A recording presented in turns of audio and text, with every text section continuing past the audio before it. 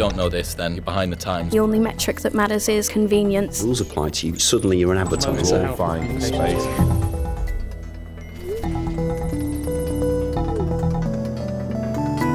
This week on Social Minds. Square it. That was his chance to say that he had an assist from Kaká. We sat down with Kyle Elliott, who is the Senior Global Social Media Manager at Adidas, in charge of all sports storytelling and partner publishing. Adidas, of course, needs no introduction. The brand is notorious for its exclusive drops and social-first activations, its Tango Squad WhatsApp activation and its Rent-A-Pred hotline being just a few examples. Yes, as Eve mentions throughout this podcast, we're big fans of Adidas and the way they approach social. So naturally, we've both been incredibly excited for you to hear this episode. As well as going over some of the sports giants' previous campaigns, we discussed the current social media craze surrounding Clubhouse and Discord, why World Cup footballer Kaká turning up at an East London five-a-side pitch was a perfect storm, and what brands can learn from creating an underground WhatsApp community of super fans. We should be the ones providing like the insider, close to the athlete, close to the team access that they wouldn't otherwise have. All this and more coming up.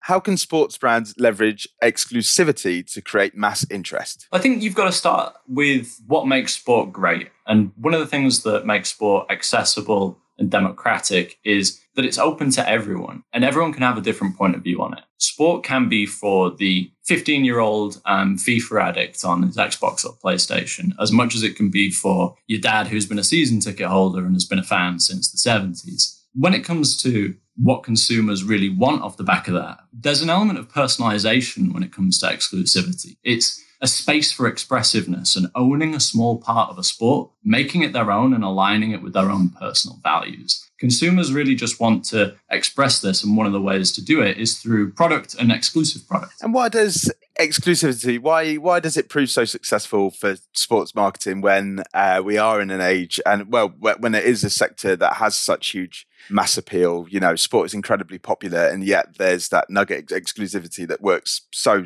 well. With sport, again, it's an element of kind of owning something that really brings it a little bit closer to you, and maybe something about the club, the sport, the individual athlete that kind of sits really closely to your heart, right? Exclusivity, I think, can not only mean things like hype drops, you know, things where you've got to sit in a virtual waiting room and hope for the best. I think exclusivity can also mean, a great example is I'm based in Germany, working for Adidas. And one of the things that we see from the Bundesliga clubs, who are all about really expanding internationally, a lot of football clubs will tell you quite openly that they're after a North America audience, an Asian audience. But one of the things that they do quite consistently is deliver things that are really hyper-local. And, you know, I hope that kind of rings true for a lot of people listening to this podcast, is hyper-localization as a form of exclusivity. For example, 1860 Munich, Munich's obviously the home of Oktoberfest. So every year they will put out an Oktoberfest kit. FC Köln, like Cologne, home of the carnival around Easter. And those guys will do a carnival kit. And these are moments that are really, really exclusive to the city that they're based in, and the consumers and the fans that are kind of loyal and close to them. You won't find them on the big worldsoccershop.com in North America, and you won't find it in Rebel Sports in Australia, but you will find it in the club shop in the city. And that's its own kind of form of exclusivity.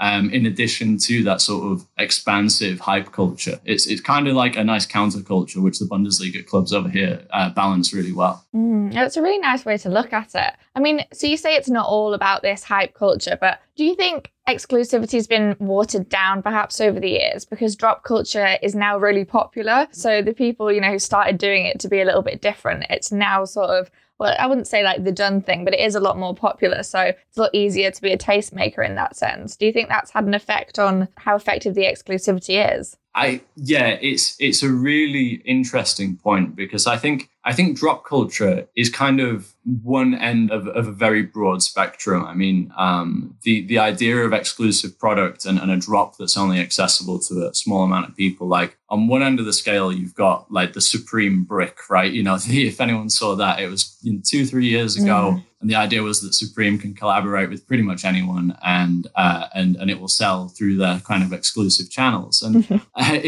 it's again a way for people to sort of say that I'm aligned with this. I love Supreme, and even if it's a little bit kind of avant-garde, expressionist, to kind of put it on a brick and say that we can still sell that, it's kind of a way of saying this is something that's so close to me that it's a collectible. It's something that's to say that like I was there then.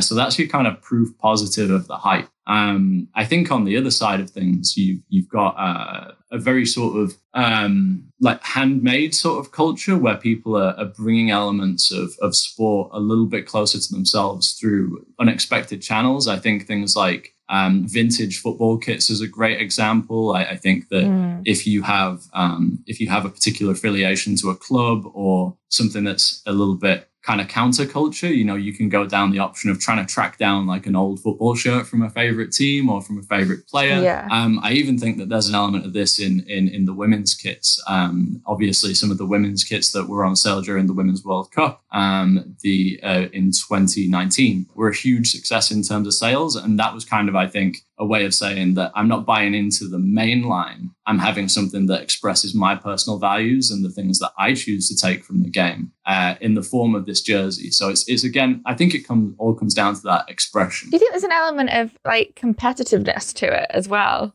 I think so, right? I'm going to make some fairly aged references here, but I think this is more my older brother's generation than mine. But like, there's always been this in sports, and I think for a brand like Adidas, we've been through this before in the 70s and 80s with like the casual culture. That was all about following your team, going to the terraces, particularly I think in the northwest of England, but then it sort of spread everywhere, right? Where you would have guys who would buy, trim trabs, specials from the local footwear shop, but they would also follow the team away. So they'd go on these big European adventures where they'd spend all night on a coach. And then before the game, they'd go check out the local sports shops. And because of distribution and licensing, there was like exclusivity on the continent that they couldn't get back in the UK. So when someone found like their team colors on a really unexpected pair of Adidas Hamburgs or handballs, then they would then take those back to the terraces on a Saturday or Sunday, and basically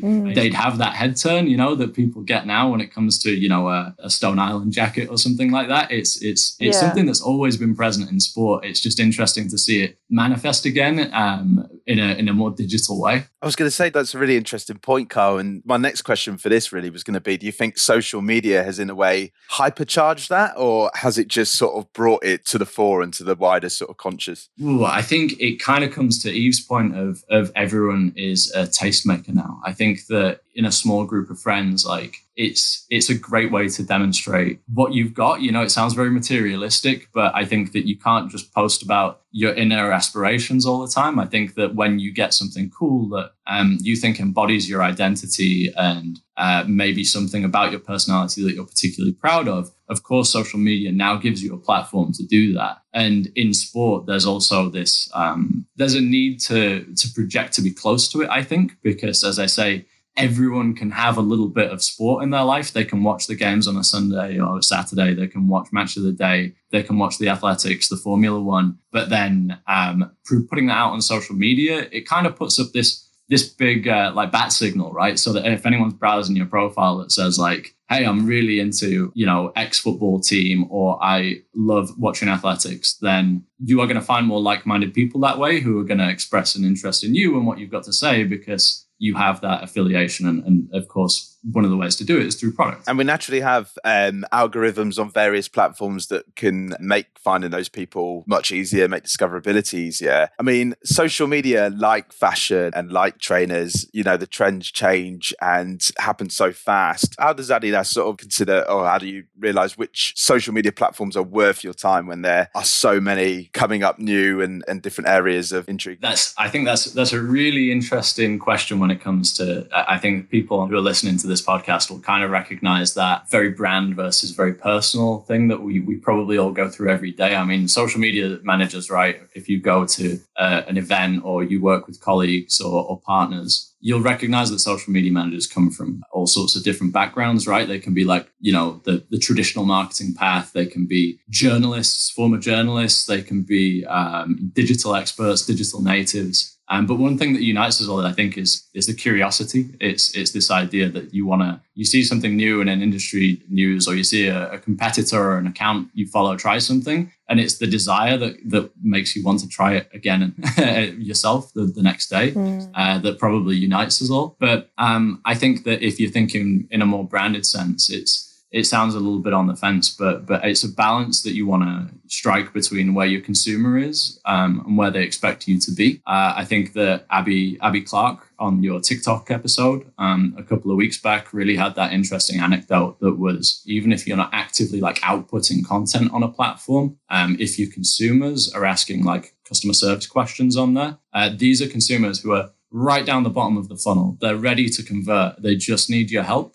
So even if you're not outputting on that channel, if you're looking to add value to a business from your seat, like that's such a great way to do it.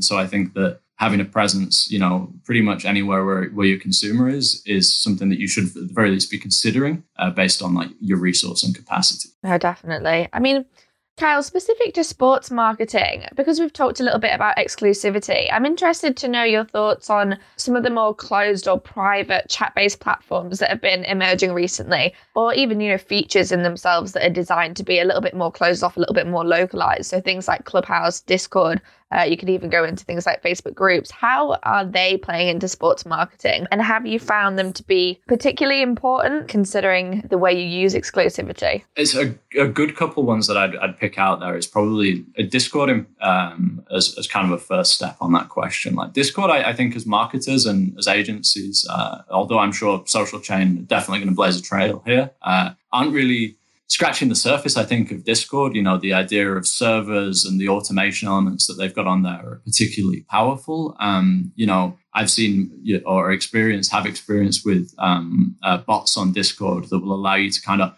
opt into experiences, integrate to Google Maps, add things to your calendar, basically anything with an open API. So Discord is a very, very exciting platform that I think is going through a growth spurt at the moment, not in the sense of audience, not in the sense of users, but in the sense of how they're opening it up to people beyond gamers. It started in the gaming space, and a lot of their UI elements were all very sort of gamer friendly, right? It was like you'd open up the app and it would give you like a Rick and Morty reference. It was that sort of audience that they were going for. And I think that now that they're sort of realizing with the maturity that comes with the time that they've developed the platform, that this can be open far beyond, one vertical. This is something that can add value to communities everywhere and indeed brands. So more of a general one than sports there. Sorry to get sidetracked, but Discord's an interesting one for me. I would say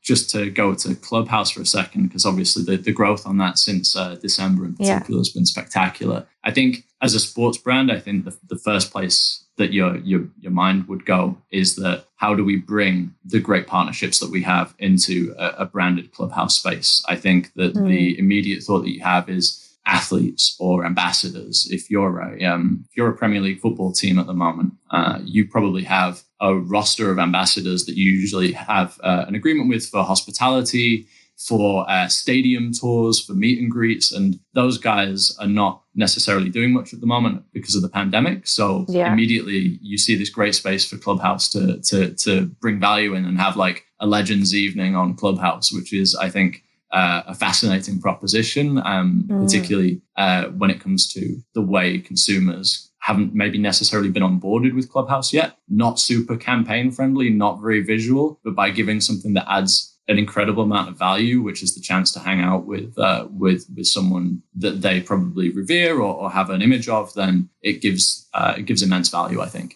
Have you had more freedom with that kind of thing since the pandemic? Just because you touched on that, and it's something I've not really thought of. Obviously, with there being less like actual live events and live matches, have you actually found that you've got more time with them than you normally would have to create that kind of content? It's created, I think, a real paradigm shift for us. We've relied sort of massively in everything, from an Adidas side, but also on other projects, and you'll see it across every industry on user-generated content, or now asking partners and content creators to essentially sort of become the same thing. For someone who might be an Olympic sprinter or a marathon runner, you know, these guys focus usually on their training, and they're not always asked to like post that glamorous boot picture, or, you know, they're never holding up a jersey when they're a new signing, for instance. So with these guys, they've maybe not had a request like that before. You know, these people, they are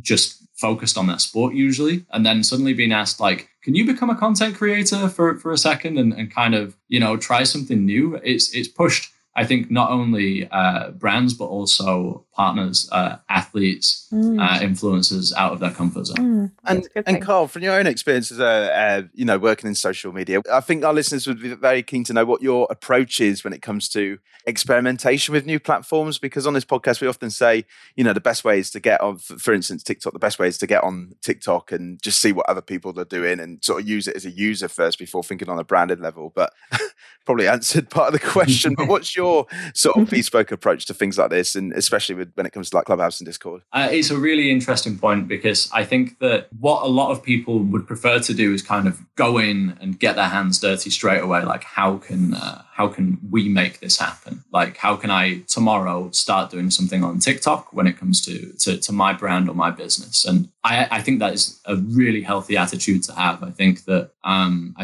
being comfortable with pushing yourself into those situations is what will make you brilliant in your field. What I think is often challenging is that, you know, you might have seen this in interviews with guys that develop products in the past, but like our campaign is usually built largely around a product, and that product has been in development for 2 years. And we will then begin a cycle where we then sort of build a comprehensive marketing plan around it. And there's not always the agility, I think, that personally we would want. And that's not because of the brand. That's kind of, you know, a siloed mindset. What I would say is that I personally need to be more comfortable with the fact that we will, you know, be forgiven if we try new things. You know, we are lucky enough to be part of a large brand, you know, something that's got a lot of history. And I think that if we open a TikTok and it's a flop, like, it's not going to be the first thing that consumers think of when they think of Adidas. They'll think, oh,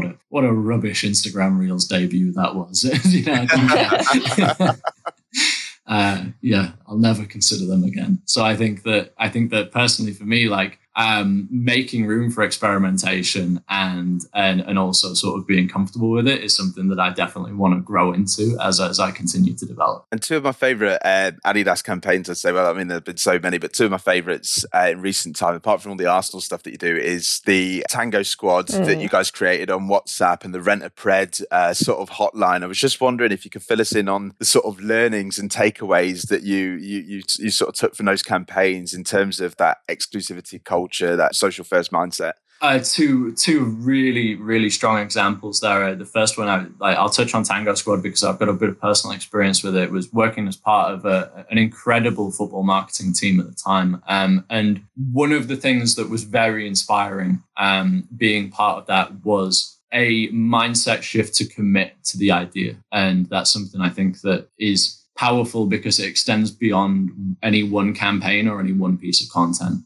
With Tango Squad, we had closed WhatsApp groups or Facebook groups, depending on, you know, data protection and accessibility in different parts of the world, where we actively sought out the most enthusiastic consumers, the best local football players in the city, and we brought them into one sort of closed garden environment. And one of the things that we needed to do then was to find content to serve them and keep them interested and excited and top of mind. And that was, I think, just one of the most energizing and also, I'll be honest, a little bit frustrating things about being in the team was, if we were doing any one thing, that could be a shoot with a football team for a new kit, or a big budget sort of production for a new football boot or an event. The question that was always at the very top of the docket was, what can we do for the Tango Squads? And that meant I would be in the background being like, could we do something with influencers? Or the social team as well, we're like, we're going to open a Snapchat, can we get something? And it was always about prioritizing the fact that these are our consumers, these are the people that we love the most, and we've committed to giving them, a personalized WhatsApp shout out, from a relevant local talent. It could be as simple as signed product to then give away in the group based on a level of interaction. But then when we started getting a little bit braver with it, these consumers were then the stars of our event. They even made it into the campaign creative and brand campaigns as well. So I think we really did put the Tango Squad sort of, not so much campaign, but the Tango Squad, it became a pillar. It became a pillar of our marketing toolkit. And that was something that I think is always difficult to try and harness on a long-term level. But I'd like to think that we did a really good job of it. And for context, with the Tango Squad, these people weren't influencers necessarily, were they? They were just ordinary sort of fans and consumers, like you say, in WhatsApp groups in different locations around the world that you obviously fed, exclusive content to, and via WhatsApp, like you say. If you've been a listener for some time, you'll probably notice that Theo has talked about Tango Squad, I'd say every 4 episodes or so. One of his favourite examples, which is testament to how good it was. Oh, completely. Yeah. Thank you. and the Rent-a-Pred activation as well, which saw, the world-class Kaká, the Brazilian famous footballer, arriving at East London 5-a-side game. And the concept behind this was for the Predator boots, and it was to rent a player if you were a man short, a person short in your 5-a-side team. And I just wondered if you could talk us through that campaign as well and the sort of learnings off the back of those. Yeah, I mean, first of all credit goes to our team in London on that one, because we obviously have like an overall concept for a football boot, and with Predator the idea was control, but also the unfair advantage with this brand new Predator model, the Mutator, and our London team basically took the idea of the unfair advantage, and they weren't afraid, I think, to go off channel with their thinking. They said, we're going to create this Rent-a-Pred concept where if you are a consumer in London, you can have a personality or a professional footballer turn up at your game and give your team this unfair advantage by simply WhatsApping the date and time and like location of your game, and then you'll get a ringer of like world-class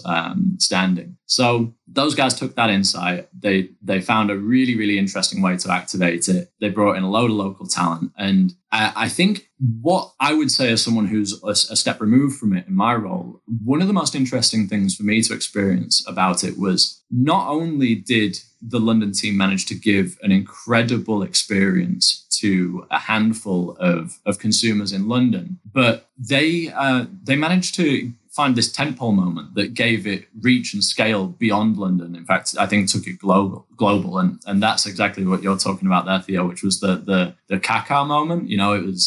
It was a kind of a perfect storm of things that happened, right? It was not only having a World Cup and Ballon d'Or winner show up at a 7-a-side pitch in London, but it was also this kind of very football, very London insight of one of the players as Kaká was through on goal, saying, square it, so play the ball, pass it, and put me in. Probably thinking that was his chance to say that he had an assist from Kaká. And that kind of like really, really football specific insight, a little bit of humor, and also this kind of perfect stage that had been set by the Adidas London team, created something that gave it scale. And I think that if you can find in any off social activation a small moment of magic that you can sort of find a way to put on social, it really is that and probably PR are the only channels where I think you can add immense value additionally to what's already been delivered. If you just have that kind of quick thinking and presence of mind. Yeah, no, definitely.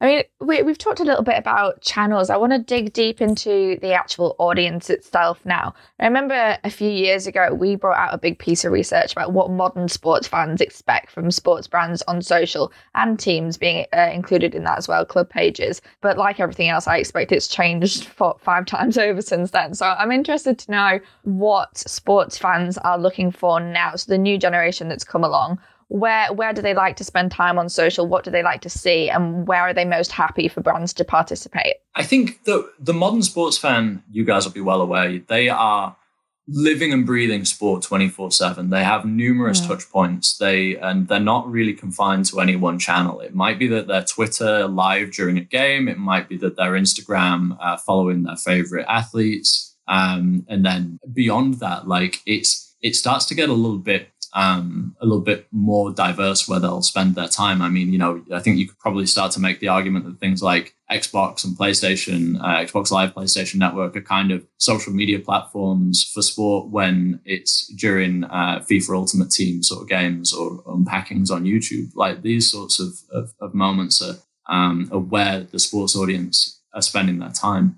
What is really interesting is as a brand finding the right ways to play in that space as it's curated by consumers, because I think particularly North America and Twitter at the moment, especially during a game, beyond sort of traditional European sports, basketball, American football, you'll see these brands taking this moment, this great cultural moment where millions of fans are invested in it on a weekly basis to kind of to borrow a Twitter phrase, like dunk or get dunked on. Like it's a bit like the Wild West in that sense. But I think generally you'll see a lot of sports brands kind of stepping back at that moment because, we are the ones that sponsor the teams or the federations or the leagues. We go on photo shoots with the players. Our colleagues might be negotiating a contract the day after. It could all be misinterpreted in ways that could harm the relationship. So I think that for us, being involved in ways that you might see other brands, and I say us as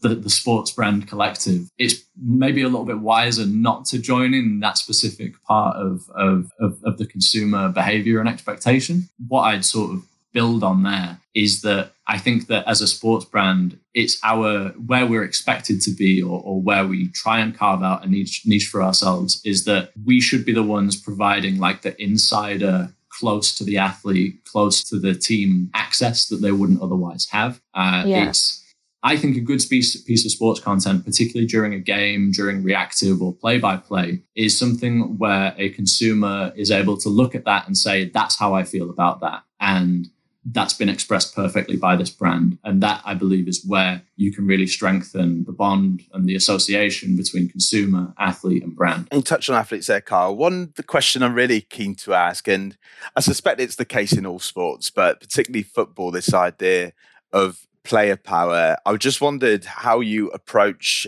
how talent has played a much bigger part in the strategy now. So, for instance, the example probably uses somebody like Pogba, who, you can base whole campaigns around. It's not necessarily just teams or the fans. He got his own hash flag, didn't he? Well, exactly. Yeah, it's the guy's a walking, talking campaign in ways, I suppose you could say. So how do you bake real, authentic campaigns around talent? I think it's very much a luxury problem, right? Like the idea for any of us working in the industry that we work in, that you have this partner, this athlete or entertainer who is weekly viewed by millions of people, performing at the pinnacle of a sport or game. And it also happens that they're an incredible personality that also translates well across into sort of visual and video image on social media it's just wonderful, isn't it? It makes your heart sing.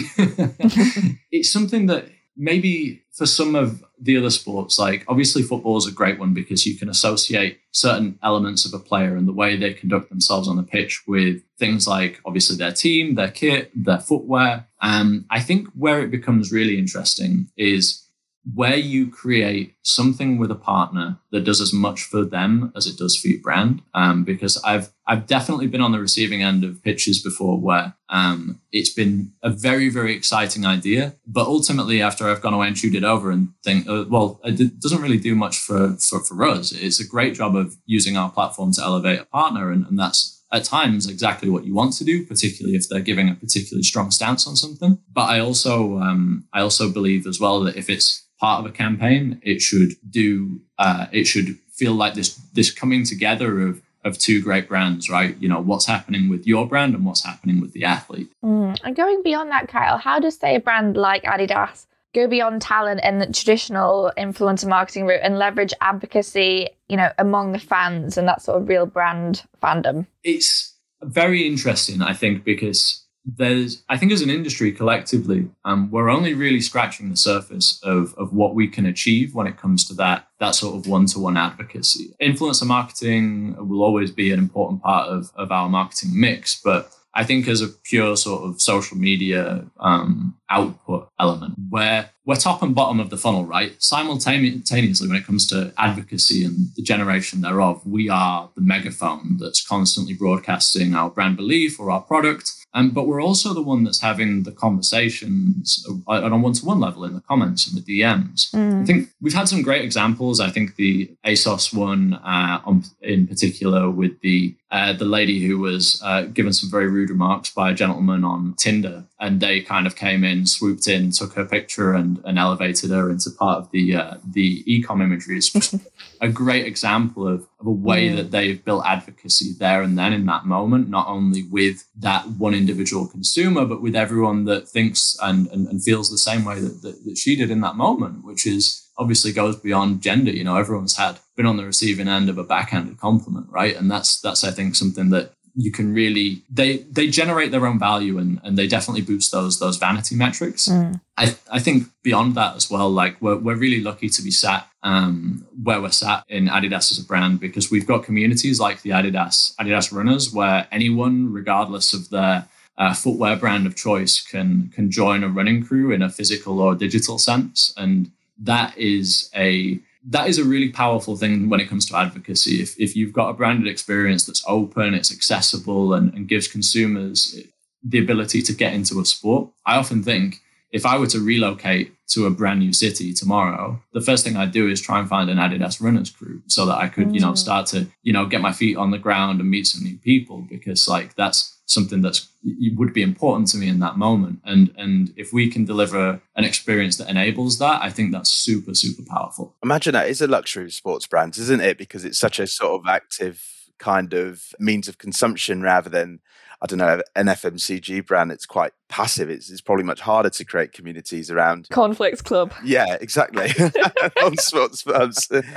That's fascinating. And one thing I want to touch on as well is I know I've already mentioned Arsenal, but being an Arsenal fan, incredibly impressed with the recent Adidas Originals launch that Adidas did for the team. And to me, watching that campaign as well and seeing the IGTV video play out, it felt noticeably social first. So I was just wondering, and it seems to be a continual trend that we've seen over the past few years, how, if you could get to the bottom of how social media is really influencing future and current Adidas campaigns. I mean, that's been a really fascinating shift to be able to sort of sit and watch and I guess be a part of is the way that the kind of media neutral creative that comes in, that's kind of the central idea of the campaign, has shifted away from being this 30 to 60 second TV spot. It then became YouTube, and then I think maybe probably like trying to get stuff like viral on Twitter, and then how we create that for Instagram now is really at the heart of things.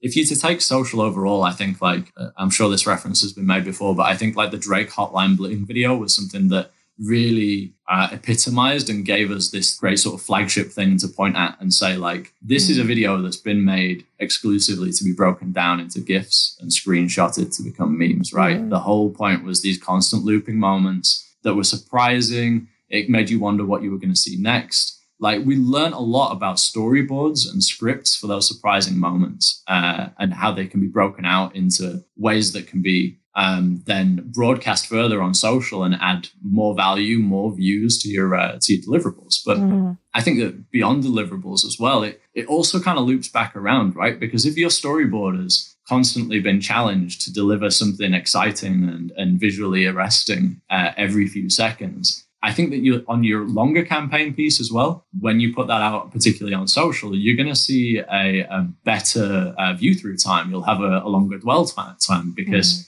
the consumer is constantly wondering where this is going to happen next. And I think that the Arsenal team did a wonderful job of that with that video, because that went places I never expected it to go as well. I completely agree. I think with that, like you said, the the amplification, the way it sort of came out, it seemed like a really creative use of IGTV. And I think what we always say is with social first is that mindset of, you can make something work for social, but did you create it for social in the first place? It's not just been repurposed for the format. And I think that really came across in that particular campaign as well as many others. Yeah, we've seen it a lot with music videos. I find it interesting you use the Drake example because it's a very sharp thing to point out. I know we've seen it now, people making music videos specifically designed for certain sections to be cut and made into TikTok sounds, or like specific things to be made into TikTok dances. I think it's sort of the most smart, proactive marketing strategy you could take at the minute, is having that in mind beforehand. It's a good observation. It's a really sort of key thing, I think, for musicians and artists, particularly I think because the consumption of music and the experiences associated with it has kind of disseminated a little bit. It's not something that's centralized in any one place, like it would have been with, MTV or The Box or something like that, or even just YouTube anymore. We've kind of matured beyond that. And as you mentioned, TikTok's the ultimate kind of example of that. It's generating some level of participatory experience that you can be involved in now, which is crazy, right? Like, everyone remembers school talent shows or whatever, people lip syncing along to songs that I was going to say that were popular. I think some of us would rather forget. Yeah, exactly. And then you've now got something that's kind of opened up and said you can watch the video and now you can come and join in, and people will celebrate that, right? It's actually kind of I hope a bit of a watershed moment for the music industry. And I wanted to touch on this point actually. I didn't think of it before, but it's been talked about advocacy. We've talked about influencer marketing to a degree, and one of the things we've sort of spoken about in the past is this idea of big brands now being in a position where they can kind of relinquish creative control to creators and influencers. I mean, for like a massive global brand, is that still quite a hard thing to do, or is it something that's quite instinctual, something that makes much more sense, influencers sort of being the masters of their own craft? It's a really interesting point, particularly when it comes to us at Adidas, because we were, around the time I joined the brand, we had this directive. We were told that one of our sort of pillars of as a brand was going to be the idea of open sourcing things. So not only would you see more collaborations when it came to product, but also we should try and open up like our mindsets to different creative avenues, and I think that's exactly what over the last 5 years we've kind of transitioned in our mindset to be a little bit more open to that.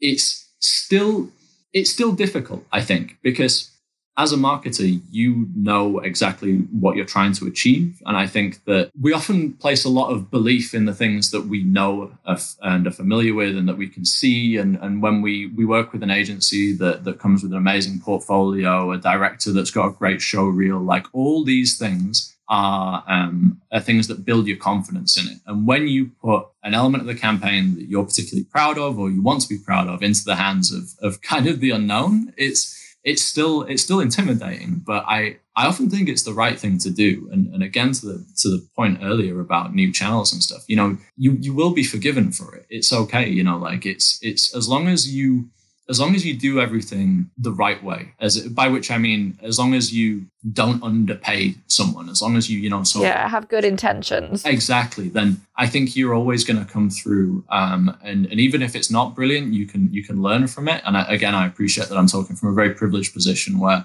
I'm currently employed at a brand where if I lose a little bit of budget on something that underperforms, I can then test and learn from it. And that's not the case for, I'm sure, everyone in the audience. But I think that, to speak to the general question of opening things up and opening your campaign creation and your marketing materials creation, it's actually been very healthy, and I think we've had some good results from it. That's great to hear. To second that as well, I don't think we often give enough credence to the fact that it is a big thing to sort of relinquish that creative control. It's easy to just sort of say, this is what you've got to do. But like you said, if you know sort of what works and, different elements of things and there are nuances, then it can be tricky. One thing I want to touch on is, one area that we've not spoken about much is AR and innovation. But aside from all of that, what would you say is the real pearl that makes the social campaign work? What is it that consumers want to latch on to? Is it that ability to meme something, to be involved, or is it something else? I think I'd probably break it down into sort of two elements. I think that,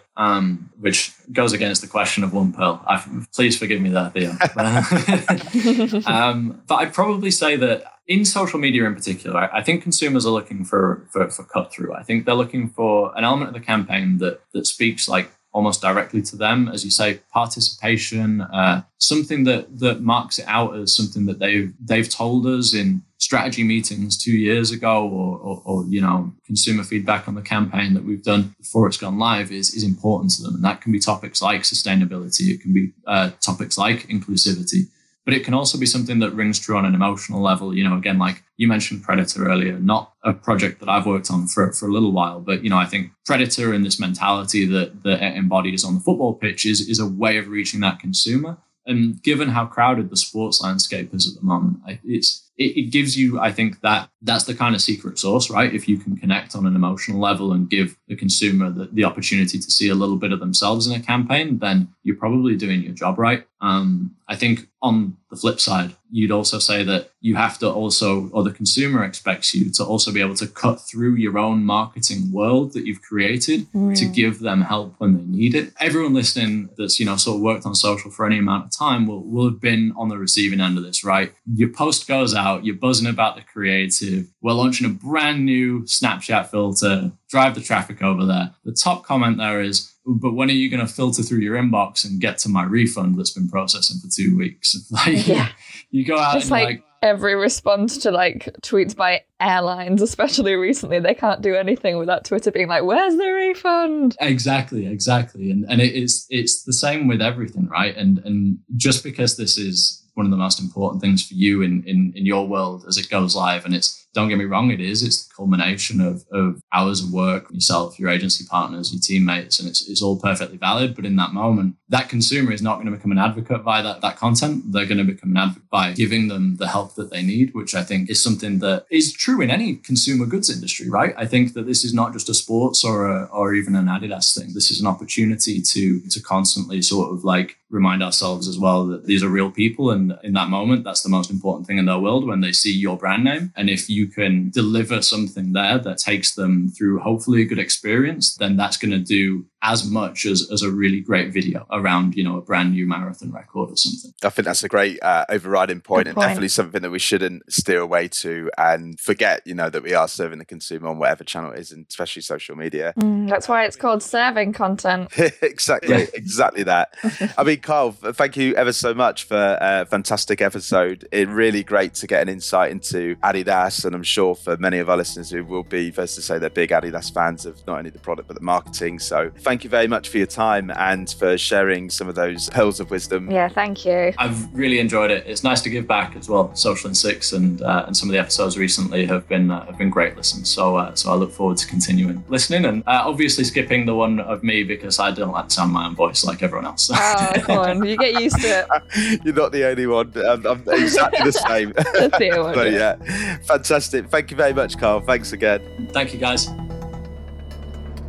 Thank you for listening. We really hope you enjoyed this episode. If you did, please remember to leave us a review on iTunes because it really, really helps and allows us to bring you brand new episodes every single week. This has been the Social Minds Podcast with myself, Theo Watts, Eve Young, and produced by Ollie Thompson.